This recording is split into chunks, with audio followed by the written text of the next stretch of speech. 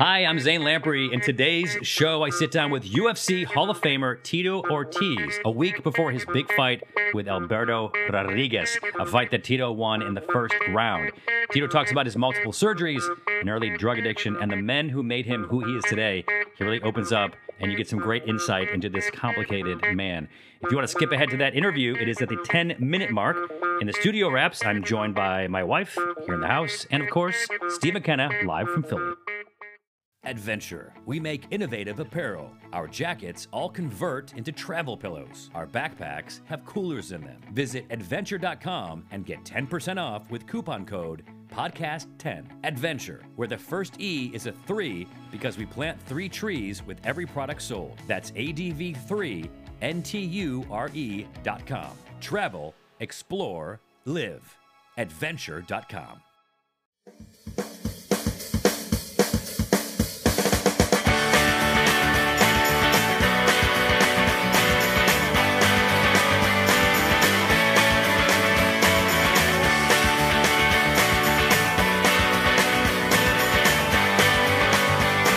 Hi, welcome to the Zane Lamprey Show. This is the first episode of a new podcast called the Zane Lamprey Show. Podcast? No, not Did you nude, say Steve. nude? It's like, hey, clothing. Let's tell Steve it's nude. It's clothing optional. No, because the thing is, I'm sitting here, I have him on Skype. I can see him, you can't see him, and I don't need to see that stuff.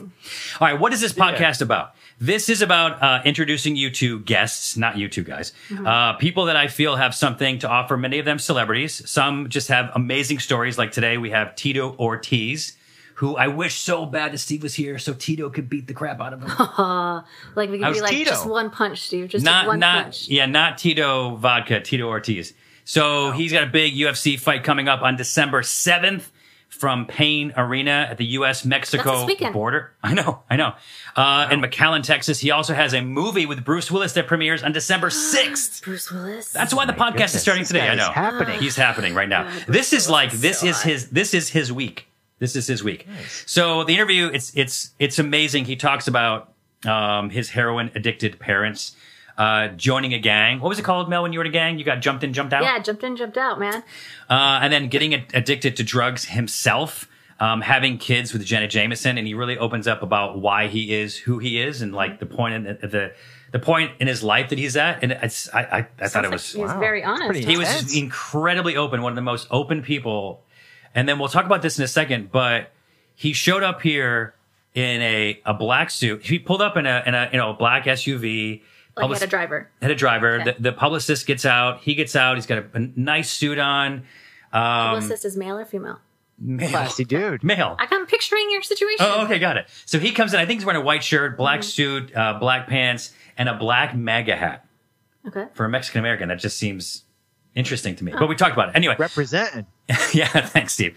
And then we have next week we have the Kings of Pain, Adam and Rob, who intentionally get the most painful stings and bites on the planet. That is for their History Channel show, which is these Is it guys. all like Seen bites? those guys. They're crazy. They're amazing. They're amazing. But like, could you just be like, can I just hit you? No, it wasn't. No, it's not really built like that. Because if I was here, I'd be like, can I just slap you with a wooden spoon? You could have bit them. Oh, You I could have could bit them. bite? Yeah. And you then are venomous. we also have a lot of guests, amazing guests coming up. One guy, Leland Zeitz, was a butler at the Playboy Mansion in the 80s, and he talks freely about everything. I mean, everything. fun. It's fun. I mean, like the drugs, the celebrities that were there, what Hev was really like. It was like, and the things that he did, and I mean, that was probably one of the most interesting interviews that we've had. Ever. How is he allowed to talk about that stuff? I mean, is he like giving away people's secrets? I and mean, then you getting them have in to trouble or imagine something? though. I mean, That's like 30 doesn't years care. ago, so I don't think it matters. Yeah. as much. You know. The statute of limitations has Well, run Hef out. is gone. Hef's so- gone, bro. The Playboy Mansion it's not a thing anymore. It's the thing's Oh, done. it's a thing. It'll always be there. It'll always be there. It will not always be there. So here are who you can hear right now on the show. We have Mel, my wife, who's produced many of my TV shows. She fosters cats and kittens in the fostering community. She's known for taking hard luck cases, which brings us to Steve. She's married to you. She's married to me. She keeps me grounded. She inspires me. She's a voracious reader. She's introduced me to national parks. And then we have live from Skype in Philadelphia, we have Steve McKenna, who's been my best friend since college, coming up on 30 years. So he, all these nice things to say about Mel, and I'm just I'm a little stumped right now. I'm not gonna lie. About Steve? Yeah, he's been in a lot of my TV shows. He doesn't read much. So much fun. I know that he is working on a book. Steve, that book that you were reading in Vegas, did you finish it? No. Okay. Gotta take my time. Wait, are you talking about like which book? 'Cause, like, No. Steve, how long ago were you in Vegas? I don't know. Oh yeah, you do know. About 65 days, probably. Yeah, about 65 days. And so, anyway, he tried to produce some shows. That didn't go very well. He's just a starter. He's a real good starter. Steve is really good at starting stuff. Yeah. Yes. I jump in with both feet and then kind of just fall through the bottom. It just fizzles out a few hours later. He jumps in with both feet and he just slowly swims away. Oh my God. I love Floats it. away. All right, so at the top of each episode, I want people to know what they're going to expect. So you now know the players, myself, Mel, and Steve, the guests. Yeah, the guests who every week we bring some really interesting people with amazing stories, and the whole point of this podcast is for you to learn something. It's going to get deep in a second. To learn something about these people that we're bringing in, these guests, and inside of that, to learn a little something about yourself. Like maybe to get Very inspired. introspective. Well, maybe to get inspired. I mean, I want there to be, I almost called this podcast Takeaway because I wanted there to be takeaway for people to like, can you want to tell people the face you're making? Sounds like Chinese It does food. sound like Chinese. That's why I didn't do it. But I'm saying I wanted people to know that there's substance to take away from this. So, beginning of the show, we just catch up quick. And then I have some news items. Mm-hmm. And then we bring in the guest. Okay. You guys aren't here for the guests. Those are recorded separately. And then at the end, it's a little bit of catch up, some personal stuff. We got to get ketchup and Ketchup, mustard, ketchup. pickles. ketchup with the mustard. We got it all. Exactly. So, I mean, I think I can sum it up. I mean, you and I, yes, we've been best friends for like 30 years. It's amazing. I can't believe you even still talk to me after half the stuff we've been through. But by the way, I don't know if you really feel like that because I often feel the same about you. I don't know why you put up with some of the shit. Oh, you guys are such You know what? deserts. We're trying to have a moment here. Sorry. It's kind of amazing. Like, I really can't believe it. I mean, from when we first met to where we're at now, I mean, it's, and truly, like, you are my best friend. Like, if I have a big life decision or whatever, you know, I don't call my dad, I don't talk to my wife, I call Zane. And maybe that's right. Or maybe Unless that's you wrong. want the truth and then you don't call me. Right. Yeah, Right. yeah, I've yeah, learned yeah, that yeah. as well. Hey, you know, we have, we just made these. Riley, who's one of our artists who's sitting outside, he did an incredible Steve McKenna t-shirt. So we've had a lot of Steve McKenna. We had a lot of Steve McKenna t-shirts over the year. The new one is amazing. It's very pretty. You can get it at adventure.com. You probably already know that URL. But Adventure, if you don't know, is my apparel company. ADV3NTURE. The first E is a 3 because we plant 3 trees with every purchase. And we make innovative apparel and we have an amazing team and, you know, Oh, and by the way, the tees are all manufactured. That means the fabric, the printing, the construction of the t-shirt, all in the USA. Go America. Everything. The people, the places, the Shipping, things, packing, all of and it. everything. Everything from the raw materials to the end. So like it's, you know what's interesting about that? It's to keep a smaller like carbon footprint, environmental footprint. Yeah, so the t-shirts aren't coming from overseas and whatever. So the t-shirts are one of the things that the U.S. does really well, and so that's where we get them. All right, so listen, Ford is turning McDonald's coffee into headlights. Wait, what? So there's like it's called chaff, and it's basically like, you know, when you make coffee, it's the stuff left over. Okay. But because McDonald's produces so much chaff, they're able to turn it into plastic. The plastic housing of for Ford cars, so that'll be made with coffee. Weird. That sounds pretty green. But right now they still use like other sources to make it, like soy, you know, to make plastic, and so now they're just using Great, more plastic.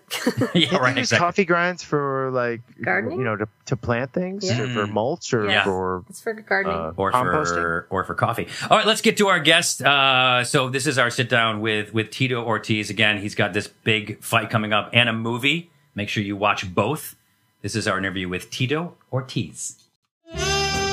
You're the guest with the best on the Zane Lamprey Show. All right, so we have Tito Ortiz here, and you mentioned that you wanted to fight my dog, which it's like it's tough. Or do you not want to? I don't want to fight your dog. That dog is badass, man. He's too cute. Imagine from was it Neverland the endless story? And Never-Ending Story. Falcor. Yeah. Falcor. Yeah. I was like, we come rolling up in the car, and I was like, look at that dog. He's like a wolf. And he prances around. Dude, it's it's badass so good. dog, dude. Every person that has come in here, like, meets the dog, and everybody's like, oh my God, it's so amazing. And I'll walk around, and like, one time when we didn't have all this hedges and this fence in front of the yard, he'd run back and forth, and he just kind of like trotted, and we had 3 cars pulled up to stop to watch. And they got out, and one was Oscar Nunez from The Office, remember? Yeah. And Nicole Richie and her boyfriend, Madden, the singer, whatever. Yeah. And then another person. It's just like random. And I'll walk them around, whatever. And so every single person, like, that I walk by is like, has to say hi to the dog, whatever, and is interested, except for, and the weirdest thing to me, and I have never mentioned this to anybody, but is Bill Nye, the science guy. Uh-huh. So he's like a neighbor. He lives like down the street. Uh-huh. And I've walked by him like twice. Wow. And he walks by, and I'm like, hi. He goes, hey. I'm like, really? You're a science guy? You're not interested in my giant dog? I mean, that's fine. But That's a big wolf. it is, yeah, no, exactly. I saw from afar, and I was like, wow, that thing's like a big giant wolf. Yeah, he's amazing. It's so cool. About 180 pounds. Wow. So and he's skinny too. He actually looks he skinny. is. He's really fast, but for about 15 seconds, and then he's where are they exhausted. from? What's the So it's the Irish Wolfhound. They're from Ireland. They were bred to hunt wolves, and they did a great job in that they eradicated the population of wolves and bears and deer and elk from Ireland. So now they don't have those things, which is not really good, forethought. Right. And so the breed kind of started to go away, but then the nobility of Europe really wanted these dogs for the reasons that I said. Like, they're it's impressive to walk around with them. And so they brought the breed back. So the breed's been back for a few hundred years, but it was maybe extinct or almost extinct for like a period of time. I've never even seen that dog before. It's not an appropriate dog to have in California because they want the cold weather. So on a hot day, he just stays inside. But today it's raining outside, which is rare for us. He was just like, he's in his element. He wants to just get wet and run around. So very cool. So you have there's a few things we need to talk about. Yeah. You have a movie coming out with Bruce Willis called Trauma Center. That's on December 6th. Yes, it's called Trauma Center with Bruce Willis and Nikki Whalen. Steve Guttenberg. And you, so before I move on to the next question, the premiere the premiere, I guess, is not on December 6th. No, the premiere, I believe, will be on the week prior. Okay. Like the Monday. I'm not even 100% sure. And you're going to the premiere? I think so. If it's here in LA, and I'm here in LA, okay, I will. I'm supposed to be in Texas, in Hidalgo, actually McAllen, on the 3rd, which is a Tuesday, because I kind of want to get acclimated to the weather, time, and just. So this is for the fight you have on the 7th. Correct. Got it. So if it's during that time, I will be in Texas. I will not be at the premiere. I think it's great for marketing as far as marketing both things. Yes. But how do you this is one of my questions for later on, but I'll ask it now. Like, how do you approach the fight differently now than you did 20 years ago? And how are you do you have to compartmentalize this? I couldn't think about both of those things at once. I don't. I really treat every single fight exactly the same. Same as you did 20 years ago. 20 years ago, exactly the same. There's just a little switch I click on. It's like, my mind goes, okay, it's fight time. And this actually happened, this last weekend. Uh-huh. I was, sitting at dinner and with my kids and my girlfriend, and I was sitting there, and all of a sudden I felt the rush through my body. Uh-huh. And the emotion hit me, and I was like, I got a little teary eyed, because I'm an emotional guy. And I was like, the fight's here. I'm 2 weeks away. I'm like, okay, now that's when I know I'm ready. Yeah. Because my body reacts like that way. My mind is already made it a normalcy to react that way and have that thought and have that feeling and have that motivation. Because, I've been going, like I say, for 17 weeks. This is the longest camp I've had in my career. My last fight was my longest camp of my career of 18 weeks. This one will be 20 weeks. And camp is here in LA? Yeah, it's actually in Orange County. Okay. In Huntington Beach and Costa Mesa. And how many days are you on and off? I'm doing 6 days a week. I take 1 day off. Is this an off day? No, today is off day because of PR. Got it. Okay. But it's a half day. I mean, tonight I'll do boxing and weights. Okay. And I just do high reps, 20 reps, 3 sets, 4 different workouts. For how long? It's about an hour workout. Does it equate to kind of like a CrossFit workout? Is it high intensity or? High intensity, but not like CrossFit, because CrossFit kind of burns the ligaments and joints a little more. Putting high weight and high pressure, and high impact. I kind of keep away from the high impact. This is more just for range of motion. Yeah. For endurance and strength for the muscle. I want to do the deep muscle tissues instead of the outer muscle tissues where you get the bulky effect of looking like you're muscular, like a bodybuilder. Right. I want to be muscular like a swimmer. Got it. Yeah. Or, because this is an endurance situation, unless you can get it done in the first round. But that's my idea. That's what I want to do, and that's why I want to push myself so I can warm up really good for the first round. The first round is I want to see if he could survive. It's going to be survival for him, and for me, it's fire, fire, fire, fire, fire, kill, kill, kill. I mean, that's the attitude. How old is he? He is 42 years old. He's 2 years younger than me. Okay. Yeah, I'm 44 years young. I feel great at 44. I feel better now than I did when I was 30. Why? No more injuries. I had surgery. I had T3, T2, T2, T1, T1, C7 disc replacement, C6, C7 fuse, C6, C5 fuse, C5. So these are all C4, upper. These are all neck and things. Yeah, I had lower back in 2009. I did L45 S1 fused, but really? Yeah. So my wife just had L45 fused. Yes. The cage. Is that what you had? No, I had the bolts. They bolted it down. Right. They put an artificial bone in between the 2 vertebrae, and then they put a protein in there, and they put 2 bolts on L4, and they put a plate, and they put 2 bolts into L5, and then they put a little small pole that went from S1 to L6. So. And then what was the recovery time? Recovery time was 3 months, and I fought 6 months later. After surgery. Wow. I think it's a psychological thing also, that it just, if your mind kind of limits you, you're going to be limited to that, only to that.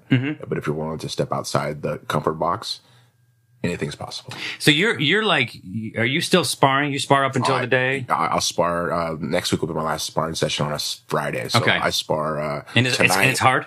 Yeah. It's like, you guys are going at it. Yeah, I have 3 guys in on me. There's a new guy in every minute and a half. So they're rotating. They're rotating. So they're all fresh. Yeah, they're all fresh. Got it. Does your wrestling background, so you started wrestling when you were like a sophomore in high school? Yeah, freshman, in my freshman year. Okay. Yes. Okay. And so are you still working off of that core, like as a wrestler? So do you want to get in and grapple where some people want to like trade punches?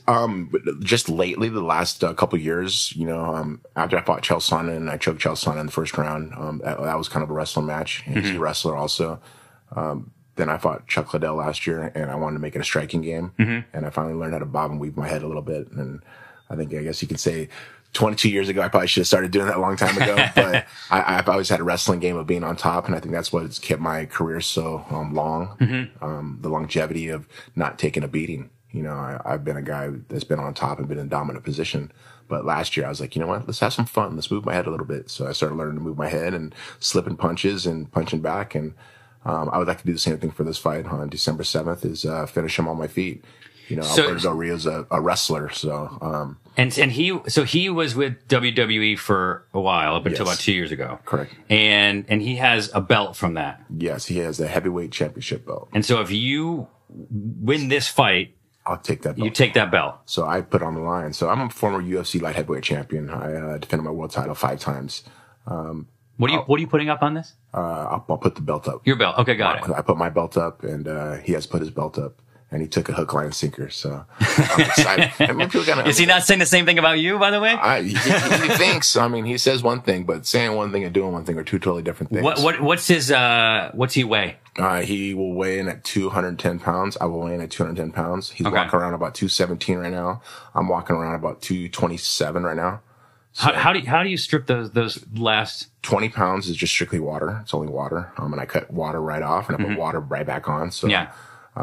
It'll take me 3 days to make that water come off. And I just kind of do by rations of food that I intake, of water that I intake, and I'll work it off by putting a sauna suit on, Abilene, which is like a Vaseline type of a resolution or a solution that I put on my body, and it makes my body sweat. Sweat, yeah, got it. And I'll sweat it all out. Make the weight at 210. I'll be at 210 for about maybe 2 hours. Right. For the weigh-in. For the weigh-in. Okay. And as soon as I weigh in, rehydrate myself. The first thing I'll intake is Pedialyte. Right. Because it's high in sodium, and it'll absorb all the water in my body first before I... Would you be allowed to do an IV? You are not allowed to do IVs. Okay. Yeah. Okay. So you take it in naturally through water. I did that prior, and it works really, really, really well. It's good cure for a hangover too. Oh my gosh, yes it is. But I think a lot of guys have abused other substances, so they kind of try to dilute it by using IVs. That's why they took IVs away. And it was just, man, I just wish guys would have never done that. It's like, because IVs helped so much, and I learned that through Randy Couture. It's so quick. I mean, I've always just drank Pedialyte and just consumed water, but the IV is just another step. Yeah, I mean it's direct hydration, whereas all those other things, you got to drink it, and then you end up having the runs and everything. They have to absorb into you over time and that kind of thing. So, and that's why I've always drunk Pedialyte first. The first thing I drank, and because it's like a cork in me, just keep all the fluid, all the protein and carbohydrates I intake. It absorbs my body completely before I let go of the waste. Let's go back for people now that we know what's happening. Right. Let's go back in time and just sort of like trace your path to where you are, because we talked about it off air. You have some influences, yes, that some might consider controversial. We'll get to that in a second. Yeah. But you so you didn't have the easiest childhood. No, not at all. And Did wrestling, I don't want to put this in your mouth, but like, did wrestling save you? 100%. So my true name is Jacob. Okay. I'm Jacob Ortiz. I was named Tito by my father, and Tito means tyrant. I was a little tyrant. Okay. I was a bad kid. Okay. I was a bad kid. And at the age of 7 around there, my father got introduced to heroin by his brother, because my father had a hernia taken out, and they put him on morphine in the hospital. Okay. And when he got to the hospital, he was still like kind of having pain, and so my uncle introduced him, which his brother introduced him to heroin, and he started taking heroin. And when I was about 7, life kind of changed. It went from him having a job, him not having a job, to us moving in a motel, going from motel to motel to motel. And I kind of realized that, I kept smelling matches, kept smelling the sulfur. Well, that was them burning the spoon. We say them, both parents? My mother and my father, correct. And I kind of got away from it for a little bit. I would go to Newport Pier. I'd take the 43 bus from Santa Ana down to Newport Pier, and I'd fish all the time. Fishing was a big thing I loved. I loved fishing. And on one of my dad's last jobs, we went on a boat called the Helena in Newport Landing, and it was a charter boat. We went fishing, and I was just naming the fish off. That's a calico bass, it's a sand bass. Oh, that barracuda, oh, that halibut. And they're like, "You're a young kid. How do you know this?" I'm like, "I love fishing." They're like, "Well, you'd like to come out and fish for free, and you can scrub the boat on the way in." I'm like, "Can I? Please?" And they were just like, it's excited. Yeah, I was then. So I was supposed to go to school the next day. I said, "All right, I'm going to school. Bye." Instead of going to school, I had How old were you?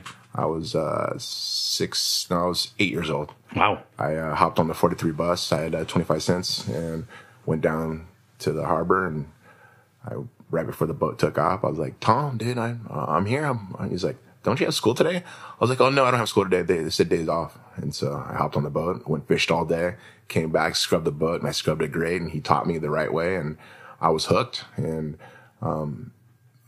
in and out of school doing that. I mean, I would show up to school a couple of days a week and do that the other days of the week or the weekends. Oh, and your parents didn't care because they had their mind someplace else. Yeah. And I from that, I got to a point where I had to be home some of the times, and there was gangs in my area. F Troop was a gang in Santa Ana that I was up hanging out with, and then I became a member.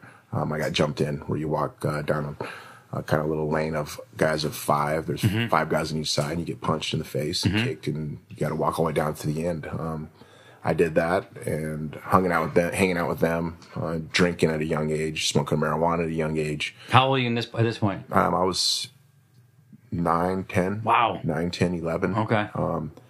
And then around 12, 13, we go back down to the pier, and I work at the Dory Fleet right next to Newport Pier, baiting lines and so forth. Came back to Santa Ana one of the times, and I was hanging out with my buddies, and one of our friends got shot and killed by a rival gang, and right in front of me. And I told my mom about it, and she didn't believe me. And as we drove by, he was getting carried away in a body bag. Wow. And she came to a realization that, you know, when I get my son out of this, if I don't get my son out of this, he's going to be next. And she told my father, either you get sober or I'm taking our son. And a couple weeks later, my mom says, get up, let's go. What do you mean, let's go? I was like, we're moving. She ended up finding a boyfriend and got remarried. We moved back to Huntington Beach, where I have 3 older brothers who live there with a guardian. And life changed. It was really, really a savior. My mom saved me. My mom, after being with my father for 14 years, was not selfish and thought of my future and saved my life by getting me out of there.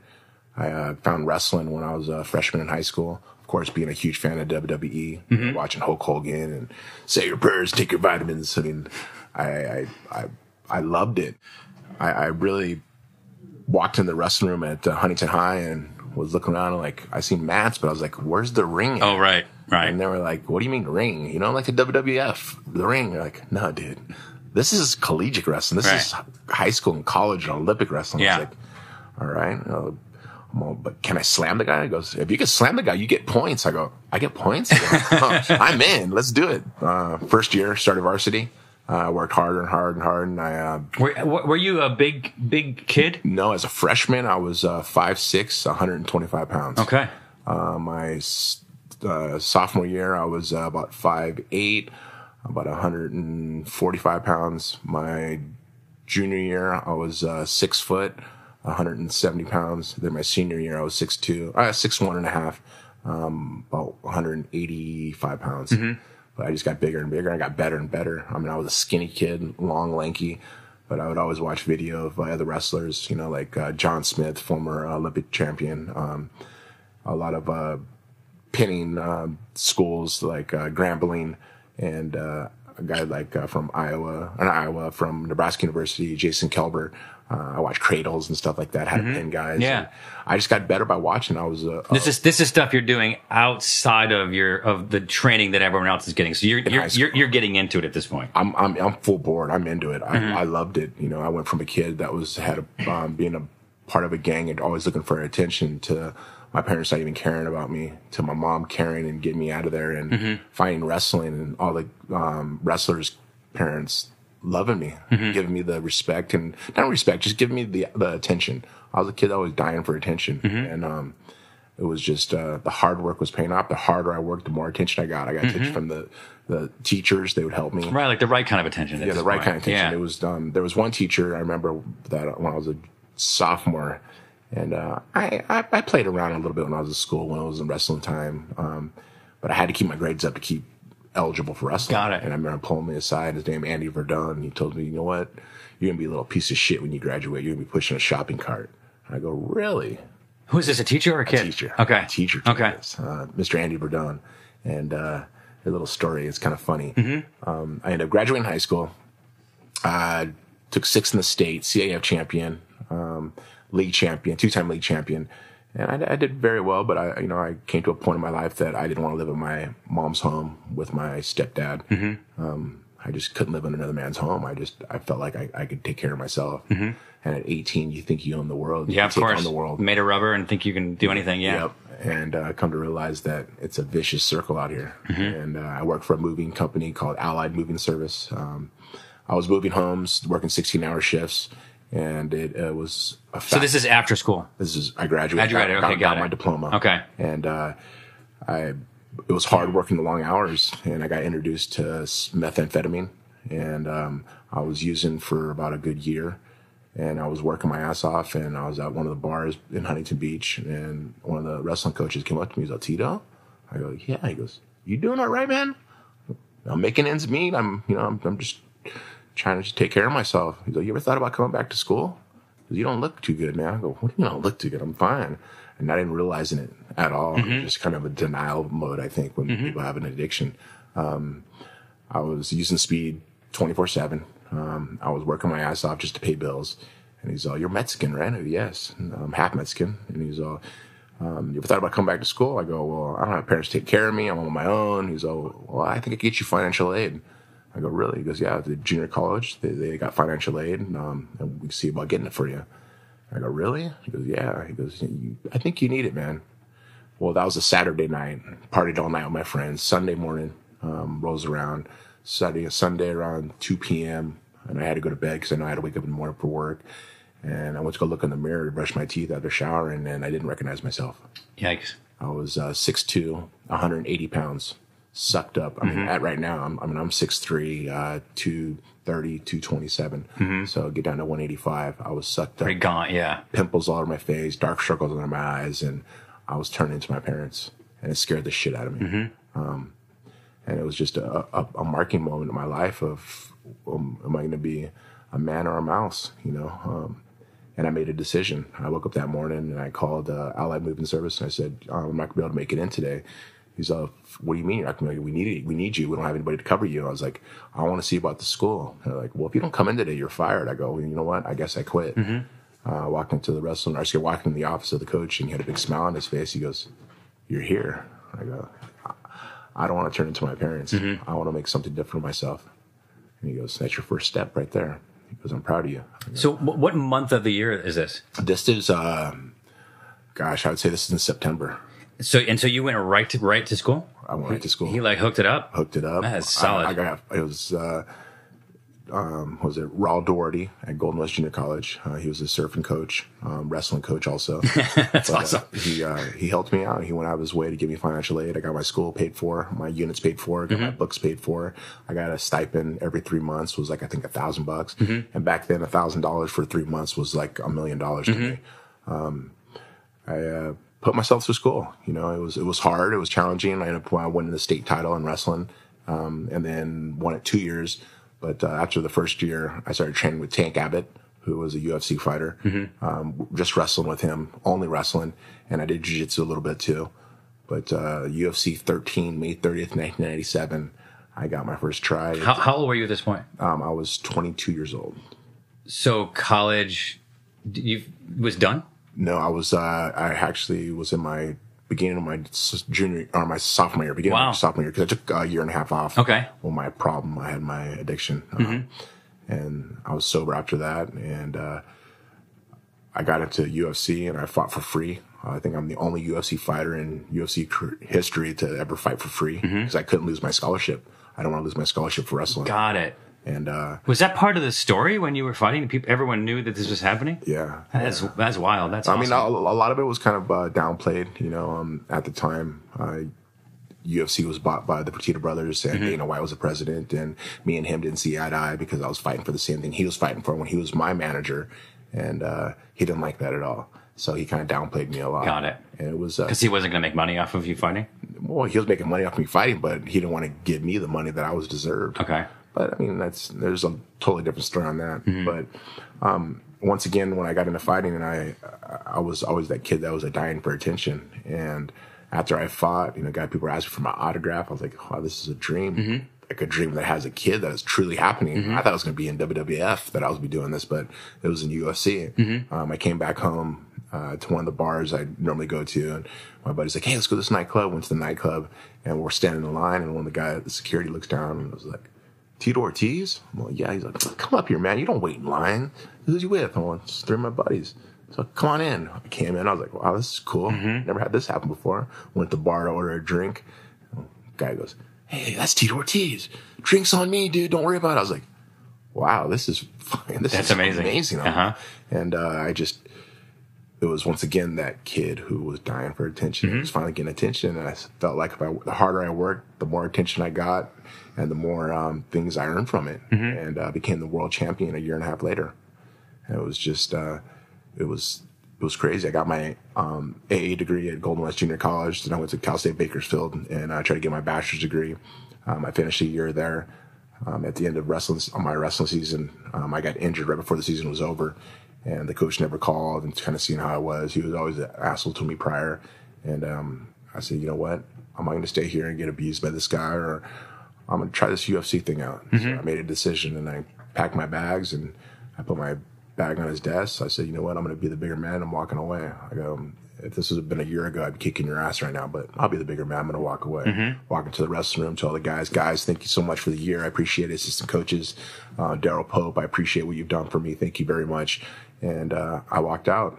I moved down to Huntington Beach. And they kind of know what's happening. I mean, they're following your other career at this point. Yeah. And they seen the abuse that the coach was. He wasn't just towards me; it was to other wrestlers in the room too. There was a guy, David Afoe, who was one of my best friends, had a bad stuttering problem, and the coach would make fun of him, be like seriously, I'm like, how can you be a coach and do that? I would stand up for my friend, and it was just one of those things. I ended up leaving. I came back down to Huntington Beach. I got an apartment. I would train during the day, and then at nighttime I worked at Spanky's XXX, which is an adult novelty store. Okay. So I sold schmut. I was making $15 an hour plus 15% commission, and I was making some decent money. But I was training really hard. I fought Jerry Bolander. So how long are you fighting until you were making enough money to commit to it? My first fight back, I made $7,500. First fight back after college? After college. Got it. Okay. Yep, okay. After college. Got it. And I made $7,500 and I was working. So I was doing both. So that was pretty decent money for me back then. $7,500. I was like, this is great. Then my next fight, I made, $25,000. So Got it. All of a sudden became a little bit more money. Yep. And then I fought for the world title against Frank Shamrock. And I made another $25,000. I would have made an extra $25,000 if I would have won. And I lost to him. And I went back to work that day. Barely lost. I barely lost. He said it was like a rope-a-dope game. I whooped his ass for 4 rounds. Right. Actually, 3.5 rounds, and he got me at the end of the 4th round. But it taught me. Oh, he was tiring you out. Yeah, he tired me. Got it. But I learned a lot from it. Sure. But after that fight, I went back to my work at Spanky's, and the owner who used to own it, he passed away a few years ago. Ron Haskins, rest in peace. I just got Spanky. Sorry, I just got the name. Okay. And he pulled me in his office and he said, "Tito, I don't think this job's for you." I go, "What do you mean, man? I'm making good money. I'm just paying for my apartment, paying for my cell phone. I need this job. I do extra hours for you. I always show up. I'm never late." And he's like, "Just calm down." I go, "No, but I really need this job. I need the money to take care of myself." He's all, "What I'm going to do, I'm going to do something better for you." He's all, "How about we sponsor you? You put Spanky's XXX on your shorts, and I'll pay for your apartment. I'll pay for your food. I'll pay for your cell phone. And you just need to train full time." Because I watched your fight and you should have won that. If you weren't working here, I think you would have won that. And I want you to do it full time. I go, "Really?" He goes, "Yeah."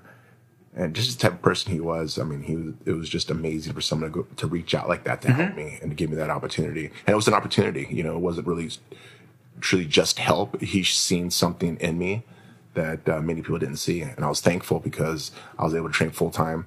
I fought Vanderlei Silva for a vacant world title because Frank Shamrock vacated it. He didn't want to rematch me. And I beat Vanderlei Silva in a 5-round fight in Japan. And I became wearing the Spanky's logo and stuff. Yeah, wearing the Spanky's logo That's on my amazing. butt. Yeah, it was pretty cool. How many fights did you do wearing that logo?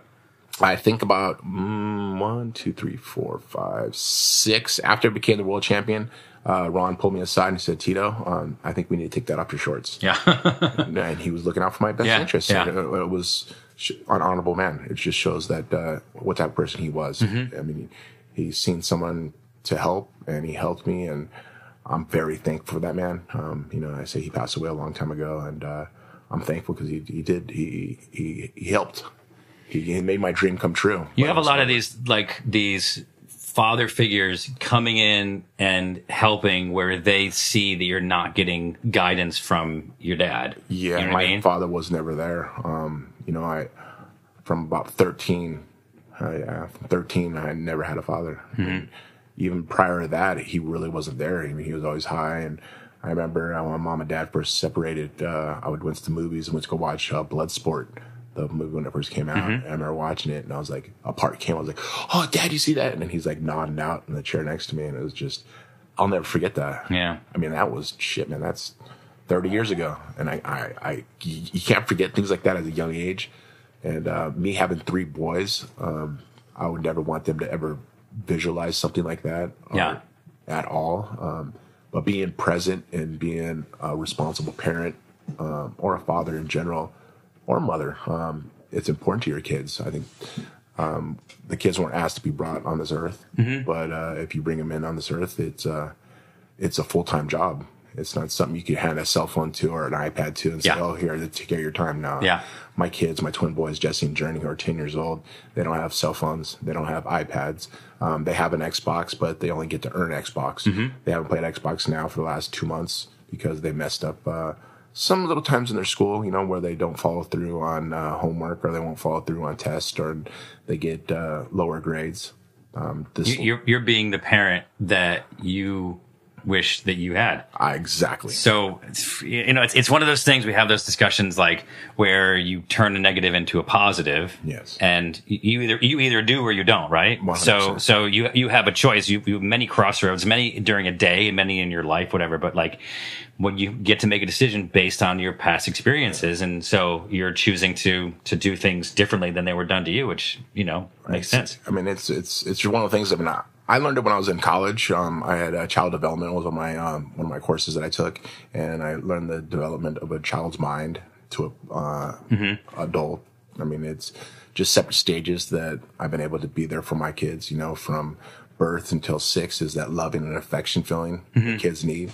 From 6 to 11, it's always the rebellion side where they want to try to press the envelope and try to see what they can get away with and what they can and cannot get away with. From 11 to 18 is the extra rebellion where they kind of feel like they know everything and this is the way it should be. With my twins, I haven't got an opportunity to get that yet because they're only 10, but we're kind of nipping it in the butt right now. A month ago, both of them got a D in one of their subjects. And in the same subject? In the same yes, in the same subject. Okay. And I warned them, and this was 2 weeks before Halloween, 3 weeks before Halloween. I warned them. I said, you guys don't get your grade up. I go, I'm shaving your heads. They're like, what? And because kids loves their hair. I'm like, what? I'm serious, guys. You guys need to get your grades up. Journey, you got to stop being lazy. You need to follow through on your stuff. They're like, yeah, Dad. Yeah. And that's always here. Yeah. Okay. Are you paying attention to me? Yeah. Okay. Halloween comes around and they're all about Halloween, and they love Halloween. It's their favorite holiday of the year, even more than Christmas, which is crazy for a kid, but they just like to be scared. Halloween was over and pull up the internet. Thank God now in school, you can pull up the internet and see what the grades are. He got an F in one of them, a D in another one, and the grade dropped all the way down to almost an F. The other one had almost a D, or he had a D. I said, guys, what'd I tell you? They're like, we know, Dad, but we'll own up to it. You can shave our heads. It's okay. It's that okay to you? I was like, all right, okay. Well, here's even better. There's a reverse mohawk. Yeah. There's a Caesar's haircut. Oh, shit. I'm leaving your guys' hair like that, and you guys are going to school like that. Oh, and this is a Friday night. That is so well played. And that is so rough. They started crying. Like, no, Dad, we can't go to school like this. Our teachers won't let us. I go, no, I'll call the principal. He'll be okay with it. And they're like, no, Dad, please don't. I'm all, guys, you have no accountability at all. You guys think that you can say yeah to me, and that's what I'm going to be okay with? I go, I refuse to do that. I go, I refuse for a mediocre child in this home. I want you guys to do great things. Like, yeah, we get it. We understand. But please, we can't go to school like this. I go, well, you guys better get your grades up. And Saturday rolls around. They wake up. I'm like, Dad, please shave our heads, please. I go, what are you guys going to promise me? You guys going to promise me you're going to do well in school? You're going to promise me you're going to follow through on your homework? You're going to follow through that you're going to clean up around the house and do the extra chores that matter? They're like, yeah, Dad, I promise. I go, all right. Went to bed that night. Sunday morning, they're like, Dad, please, I promise you that we're going to finish our work. I promise you. And the Journey's like, Dad, I promise I'll follow through on everything. I promise. Please. I go, all right, guys, this is our word. Come here, shake hands. Look me in the eyes, shake hands. I promise I'm going to do well. I go, all right. They shave your heads perfect. They shave their head and they're all happy. It's been 3 weeks now. Those grades are up to B's now. Okay, good. Yeah, that's awesome. But I put it on social media, and Tito Ortiz 1999 on my Instagram, and I put it out just for other parents, knowing that this is I don't want to say real parenting, but this is making your kids accountable. Dude, I respect that, especially the fact that like when they were like they submitted to that head shaving, and you're like, hold on a second, yeah, no, that wasn't the attitude. I mean, and you know, I've had to spank their asses maybe twice, and it didn't get anything out of it. I mean, they didn't really cry. Right. I mean, they're too damn tough. The kids are too damn tough, and it's just I'm showing them how to hit. I don't want to show them how to hit. I want to show them what the consequences. Yeah. What's the consequences behind their actions and the accountability behind it. And by doing that, I did it, and it worked. And now it's just like the teacher's like, I don't know what you said to them or what's the kind of deal you got with them, but all of a sudden they're raising their hands and asking questions, and I'm like, I'm helping them be accountable of their actions, and it's important. My parents didn't care. My parents never pushed education on me. My kids read an hour a day, 5 days a week. Saturdays, if they get an A during the week of any of their little tests or quizzes or anything like that, they get Cool King, which is frozen yogurt. They don't drink sodas. They don't eat candy. They can only have candy on Halloween and their birthday and Easter. I'm starting. So I'm putting this all together. Okay. So here's what I put together. Yep. So this all ties into your hat. Okay. So a point. So we're going to talk about it. As people know, listen, I don't get political. Yeah. So this we're going to talk about this, but you'll see this isn't a political talk. Although I don't, it's fine. We can all have differences. So you have a MAGA hat on. Correct. And it's a black one. It actually looks kind of nice. And it goes with your suit. Looks great. But one of the things we talked about before you came on is that you were on The Apprentice. Yes, The Celebrity Apprentice. And so you interacted with him. Yes, I was on Donald Trump's shoulder as much as I possibly could. And we were with him 7 days a week. Yeah. And he was there pretty much 7 days a week. So he was a mentor to you. He probably was at some point, in some regards, a father figure in some of the advice. You told me that you asked him a lot of advice. Asked him a lot of advice. Why would you not? Why would you not be in the presence of a billionaire and not ask as many questions as possible? As I learned when I was in college, who you surround yourself with is who you become. Mm-hmm.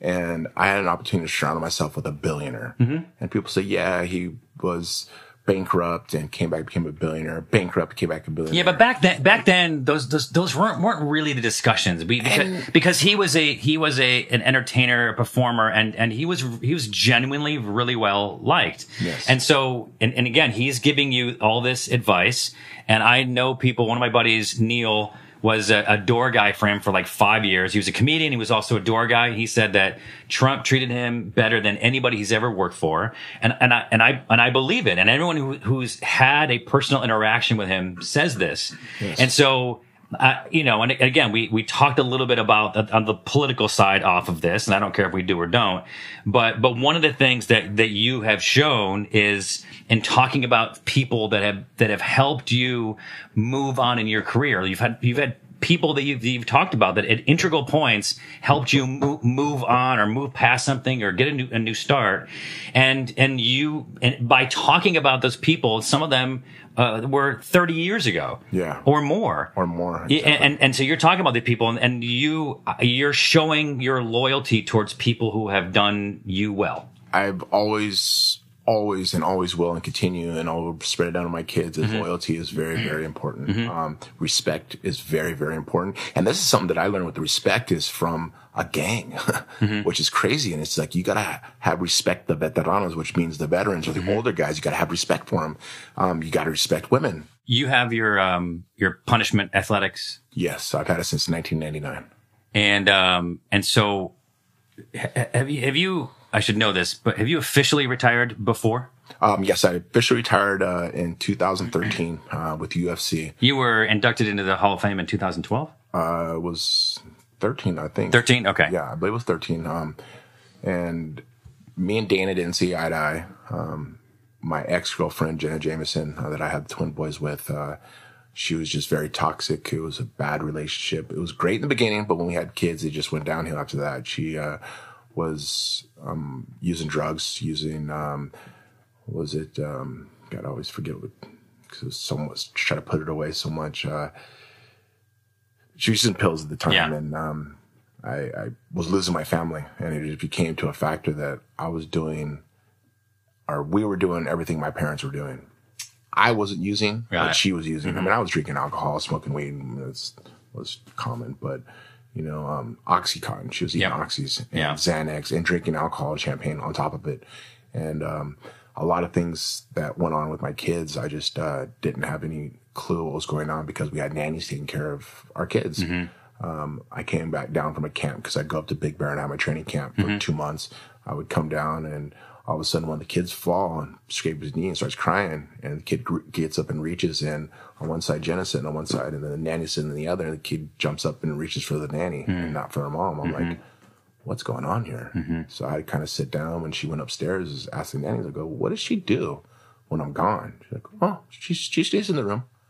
I go, okay, well, what's she do when the kids are going to sleep? Well, we put them to sleep. I go, what about when feeding them? Well, we feed them.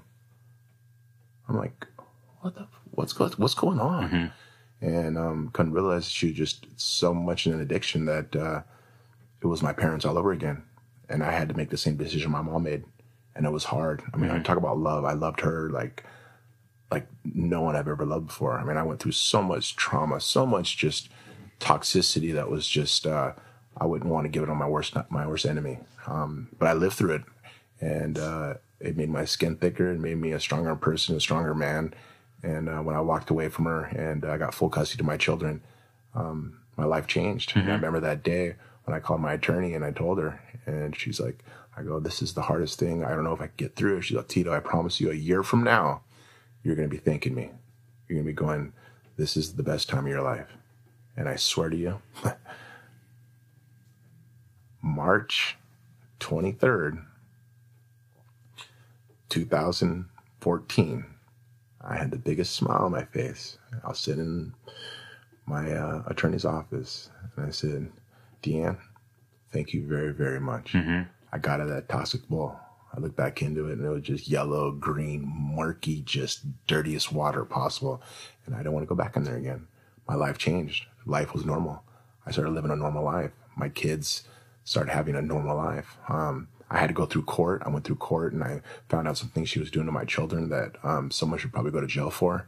I don't really want to get into those details, but I found a person to help me, and I had to get that through therapy. I went to a therapist during my custody battles, and I sat down and talked to him, and I told my childhood, and I told him about a lot of things we talked about, and he's like, Tito, stop trying to save your mom. Let me tell you, that hit me like a ton of bricks on my chest, man. And it was just like, it broke me down. I was like, wow.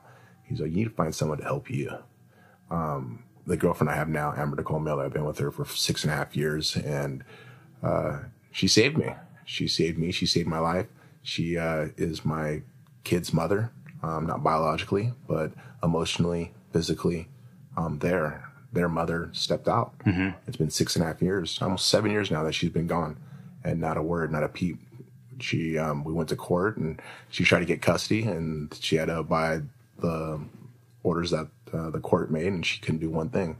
I mean, therapy, drug testing, things like that of that nature, and she couldn't do one of them in one step. And it just shows either how weak she is or just how guilty she was, and she couldn't do it. But my kids are happy. They don't remember her at all. It's kind of sad. I wish she would get help, but she just I don't know. It's for the better, I think. It's kind of sad to say, but I'd rather her be gone than her be around and screw up their minds, because they're so affected by things at the age they are right now. And but like I say, Amber is Amber. That's my girlfriend. She's not mom. She's only mom at school, and other kids be like, "Is that your mom?" Yeah, that's my mom. So they have that mother figure, and I'm lucky, I'm fortunate, because she is very unselfish.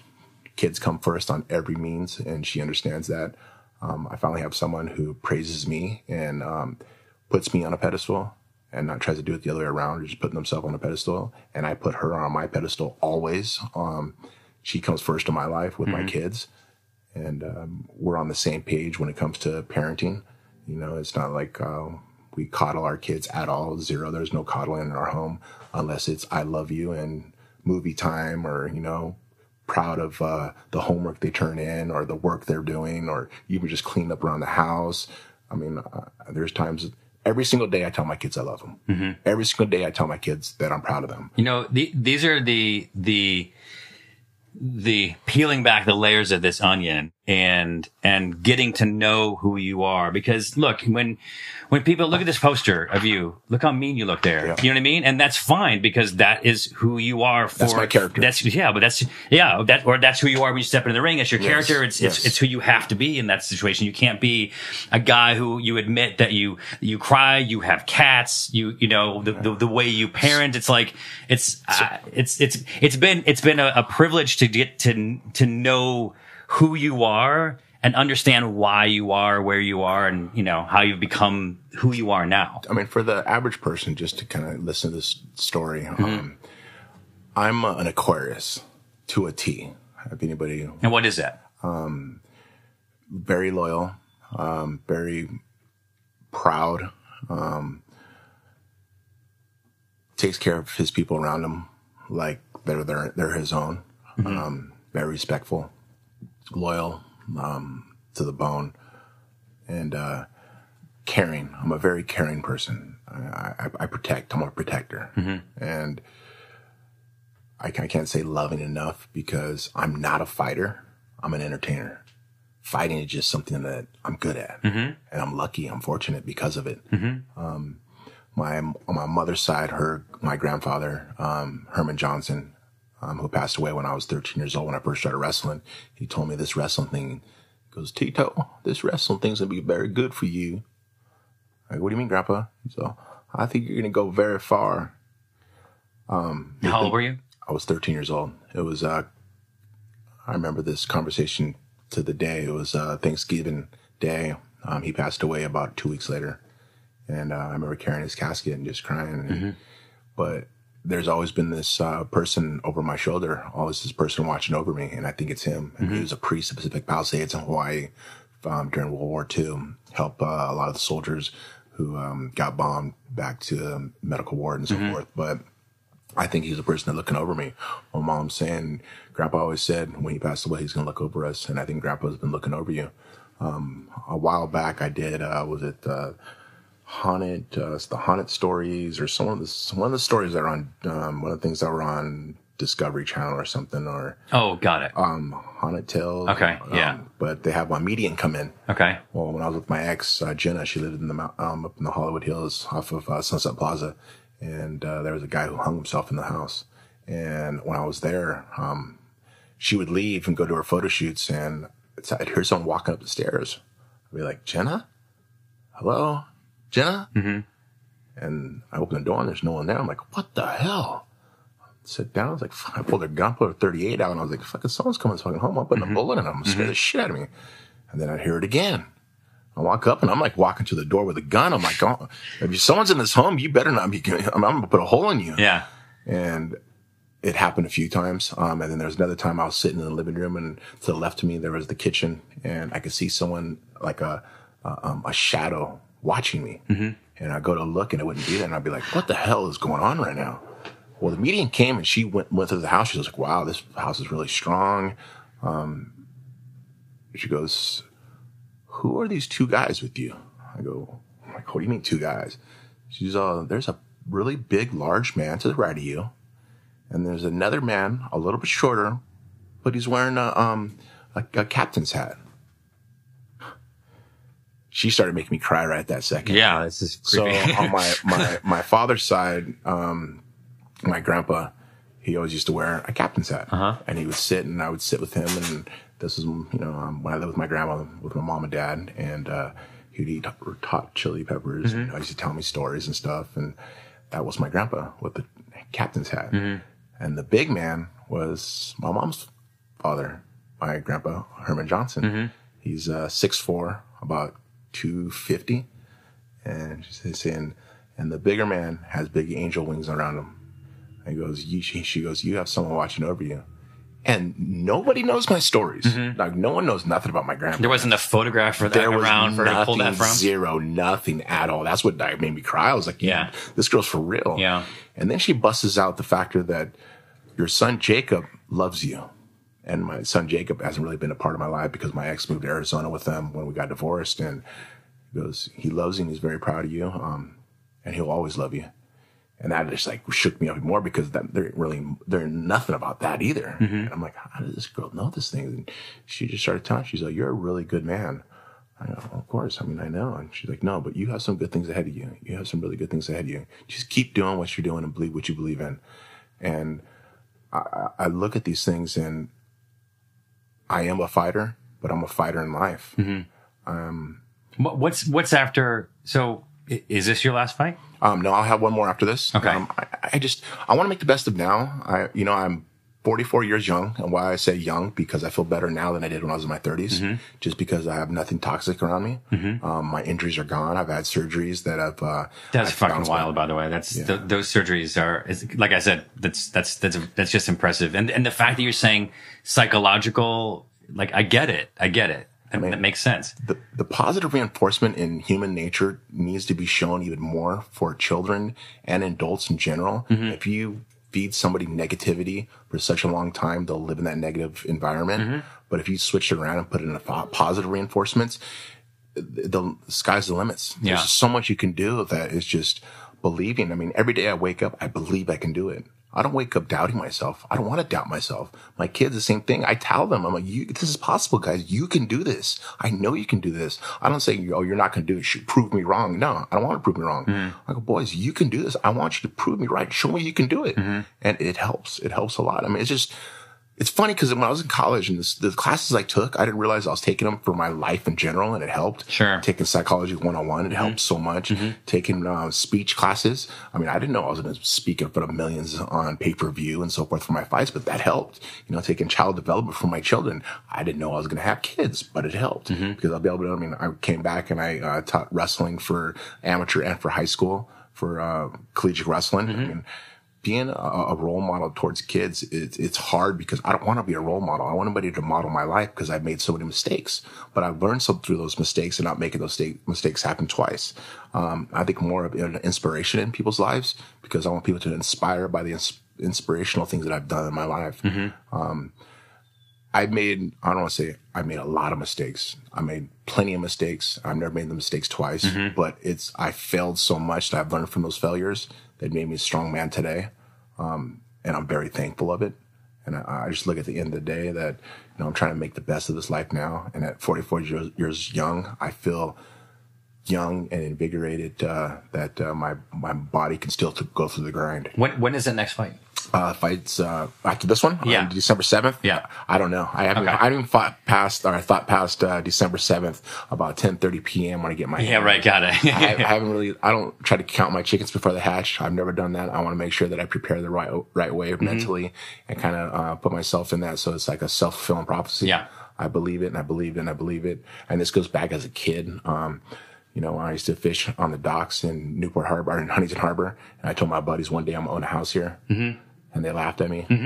2009. That's awesome. I mean, sometimes that's the best. I bought my house in Huntington Harbor, and I remember I had my boat, and we're leaving my harbor, and the same dock we're at, and I'm with the same friend, Dave Cottle, and he goes, Tito, remember that one night that we were fishing out here, and it was like 4 a.m, and you said you're going to buy a house here? I was like, remember? I've never forgot. Yeah, of course. Of course. Graduating high school and Snoop Dogg having the song Pop It Like It's Hot, Pop It Like It's Hot. And he's talking about his Phantom, Rolls Royce Phantom. And I remember going, I want that. I want that right there. 2006, I bought a 2007 Rolls Royce Phantom and I still have it. That was my dream. Giving my mom a home for Christmas. That was my dream. In 2009, I was able to do that for her. I bought a 2-story home downtown Huntington Beach, and she lived in a trailer park at the time. And I was the world champion and former world champion. And I was able to finally make some good money. And I redid my house and made it look like the Bellagio on the inside with faux finish, vaulted ceilings and everything. And she goes, wow, you redid your house. It looks so nice. I go, yeah, Mom. You can't live where you are anymore. She goes, what do you mean, Tito? I love this house. I'm right on the water and I get to paddleboard when I want. I'm yeah, Mom, but I'm Tito Ortiz. You should be living in a nice house like this one right here. She goes, but that's your home. I go, not anymore, Mom. Merry Christmas. And I gave her the home and she started crying. And, she still lives there and, she takes care of it really, really, really well. It's a nice home. And I was able to do that for my mom because she saved me. If it wasn't for her leaving my father when I was 13, I could never be where I am today. And I could have never made the decisions that I made for my kids because or else I would have just stuck in that toxic relationship. I had to make a decision for my kids' future, and I've done that. When you are, I have a lot more questions to ask, but let's do this. Come back when you're promoting your next fight, okay, and let's continue from there. Okay, cool. Yeah, sounds good to me. It was an absolute honor to meet you, to have you sit down, open up for me and for the people listening, and I'm 100% positive that you have more fans right now after people listening than before. I hope so. I just want people to understand that, we're all human. We all make mistakes. And I think the hardest thing for a lot of people to understand, or even just to get, I don't understand the same thing, is to be wrong. Once in a while, we got to say we're wrong. Yeah. Once in a while, we got to say, you know what? I was wrong. And last year, I had to make that decision. And I had to forgive my father. I went to my father and he's still around. He's still around. Okay. And he's still using. Wow. I came to a factor that being a parent is not easy. It's hard. If it was easy, everybody would do it and everybody would be A parents. But it's super hard. And I had to go to him and I went to his house and I sat in front of his house for about 30 minutes debating back and forth to myself of going and knocking on the door. And I said, you know what, be a man of your word. And I got up and I got out of the car and knocked on the door. And he's like, Tito, I thought you forgot about me. I'm like, no, Dad, I had to kind of learn and understand what it is to be a father. And I understand now. It's not easy. It's very hard. And I forgive you and I love you. And for the first time in 30 years, I heard my father say, I love you too, son. Damn. I'm proud of you. Yeah. And it was just like, it was a big weight off my shoulders, but I had to come to a reality in my life of knowing that people make mistakes and sometimes they can't accept being wrong. But I think it's human to accept to be wrong sometimes. Not even sometimes, all the time when you're wrong, and just accept what you've done and man up to it or woman up to it or just adult up to it and say, you know, what I did was wrong. And he actually kind of said, not kind of, he did. He said, you know, I apologize for what I put you through. And that's all I wanted to hear. Closure. Yeah. And it helped. I'm not on a talking basis with him at all, any means, but it was closure for me and it helped me. But like I say, I think a lot of people, they rather fight and battle and use hate and use the victim card instead of saying they're wrong. And I rather say I'm wrong and work towards the positive reinforcement of it instead of the negative reinforcement of saying, well, I'm like this because my parents are like that. I don't want to play the victim card. I'm not a victim. Yeah. I'm a victim of my own idea. I got to make sure that I pay it forward and do the right things. And for all the listeners out there, you know, it's a reality check when you look in the mirror and you brush your teeth, because with me, you know, there's no entourage behind me. There's just myself. And I question myself. I question my character, who I am. And when I brush my teeth every night, I ask myself, have I helped somebody today? Have I did right today? Was I honest today? Have I done the right thing today?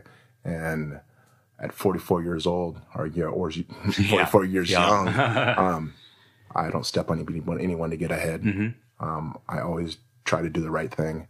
I'm willing to fail, but I'm willing to learn off those failures. And I just try to be a real person. It's hard. This life is not easy. And any parents out there, you got to understand, don't set your kids up for failure. Set your kids up for success and set the limits as high as possible. Don't be satisfied for mediocre life. Try to excel for the best. And you're a prime example of the only person that's going to stop you from realizing your dreams is you. 100%. People blame other people. Yes. But really, it's you. You're the one. And Bodhi's over there giving you a kiss right now. Big man. All right. Yes. Kick some ass. Yes. Congrats on the movie. And Thank you. I will see you soon. Yes. Thank you, sir. I appreciate it very much. Awesome. Thank you so much. Steve, are you going to go watch the movie? I am definitely going to go watch it. Are you going to watch the fight? Have you ever paid for a UFC fight? Or do you ever go someplace and watch them? I watched all of them online. Be honest, were you aware of this fight before you heard about it here? Absolutely, I can't wait. I mean, I'm hooked on that. I fall asleep Are you watching acting? all the fights in bed. Are you honestly? No, are you serious. acting? You knew that he was coming up. He's fighting. I'm kind of hooked on watching these things. I don't know what it is. If I get all tensed up, it's hard to fall asleep after I watch some of these fights. They're so intense. It's amazing. Tito is 44 years old. He has said that he has spent over $1 million on his body. He's had multiple back surgeries, neck surgeries. It's to me, it's amazing that he's like basically our age, Steve, and he's like in the ring and like going at it. Like, you know, you go with the intensity that you're going to kill somebody. Otherwise, you'll lose, right?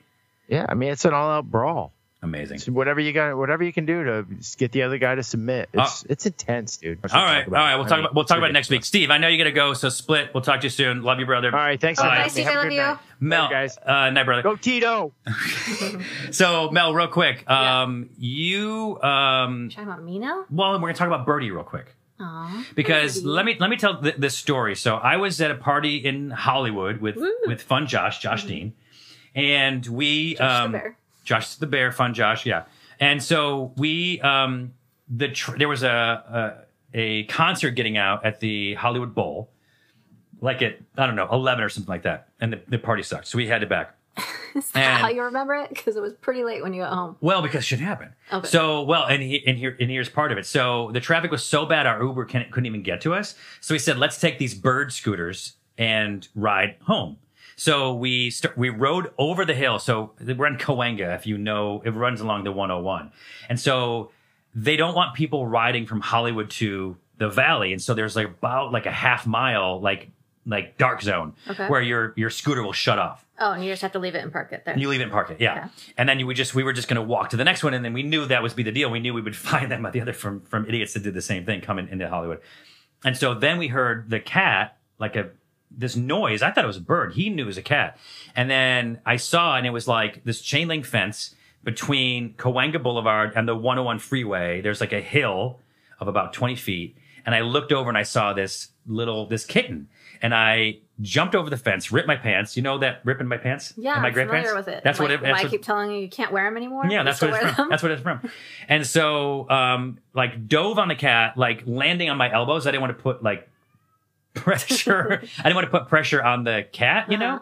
So I dove on my elbows, messed those up, and then got the cat. And meanwhile, the cat had no intention of running. She was just sitting there. She was sitting there Crying. scrawny and starving. And so I grabbed her, put her in my shirt, and then called an Uber, came back home, and then you and we put her into quarantine. And then, which means she has to sit in one of our bathrooms for like 2 weeks to make sure she doesn't have anything. I mean, a cat out in the wilderness. Yeah. Diseases, ringworm. Yeah, exactly. Fun And stuff. so we got Scooter, another cat the same age from another foster group, and then had them in there. And then she was just adopted Yeah. and turned into like a pretty amazing cat. And if I was going to do this podcast like 2 she's weeks so ago, sweet. I'm not gonna cry or anything like that. But It's hard to talk it was about. really hard. Yeah. And I guess that's kind of the point She of like, loved you.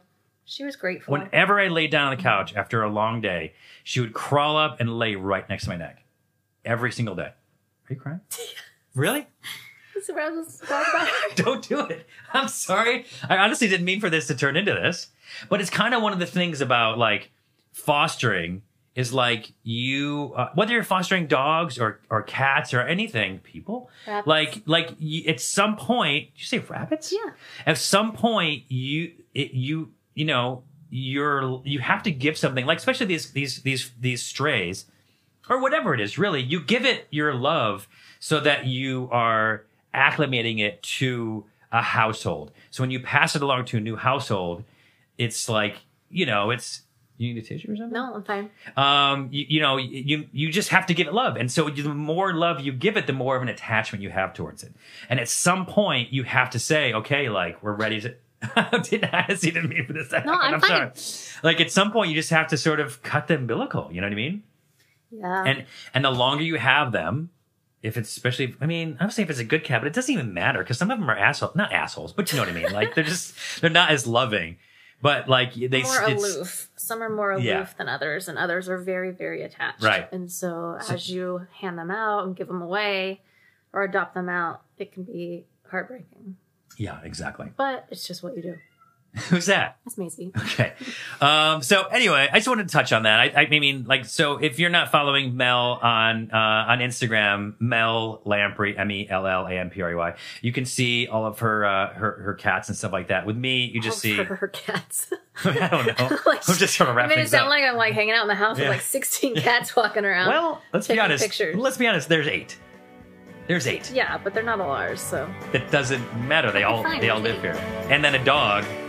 It's just a lot. It's a lot. All right. Thank you very much for joining us on our first podcast.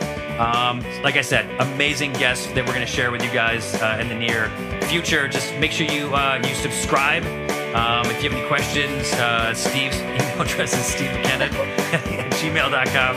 I'm Zane Lamprey at gmail.com. Thank you very much. Cheers.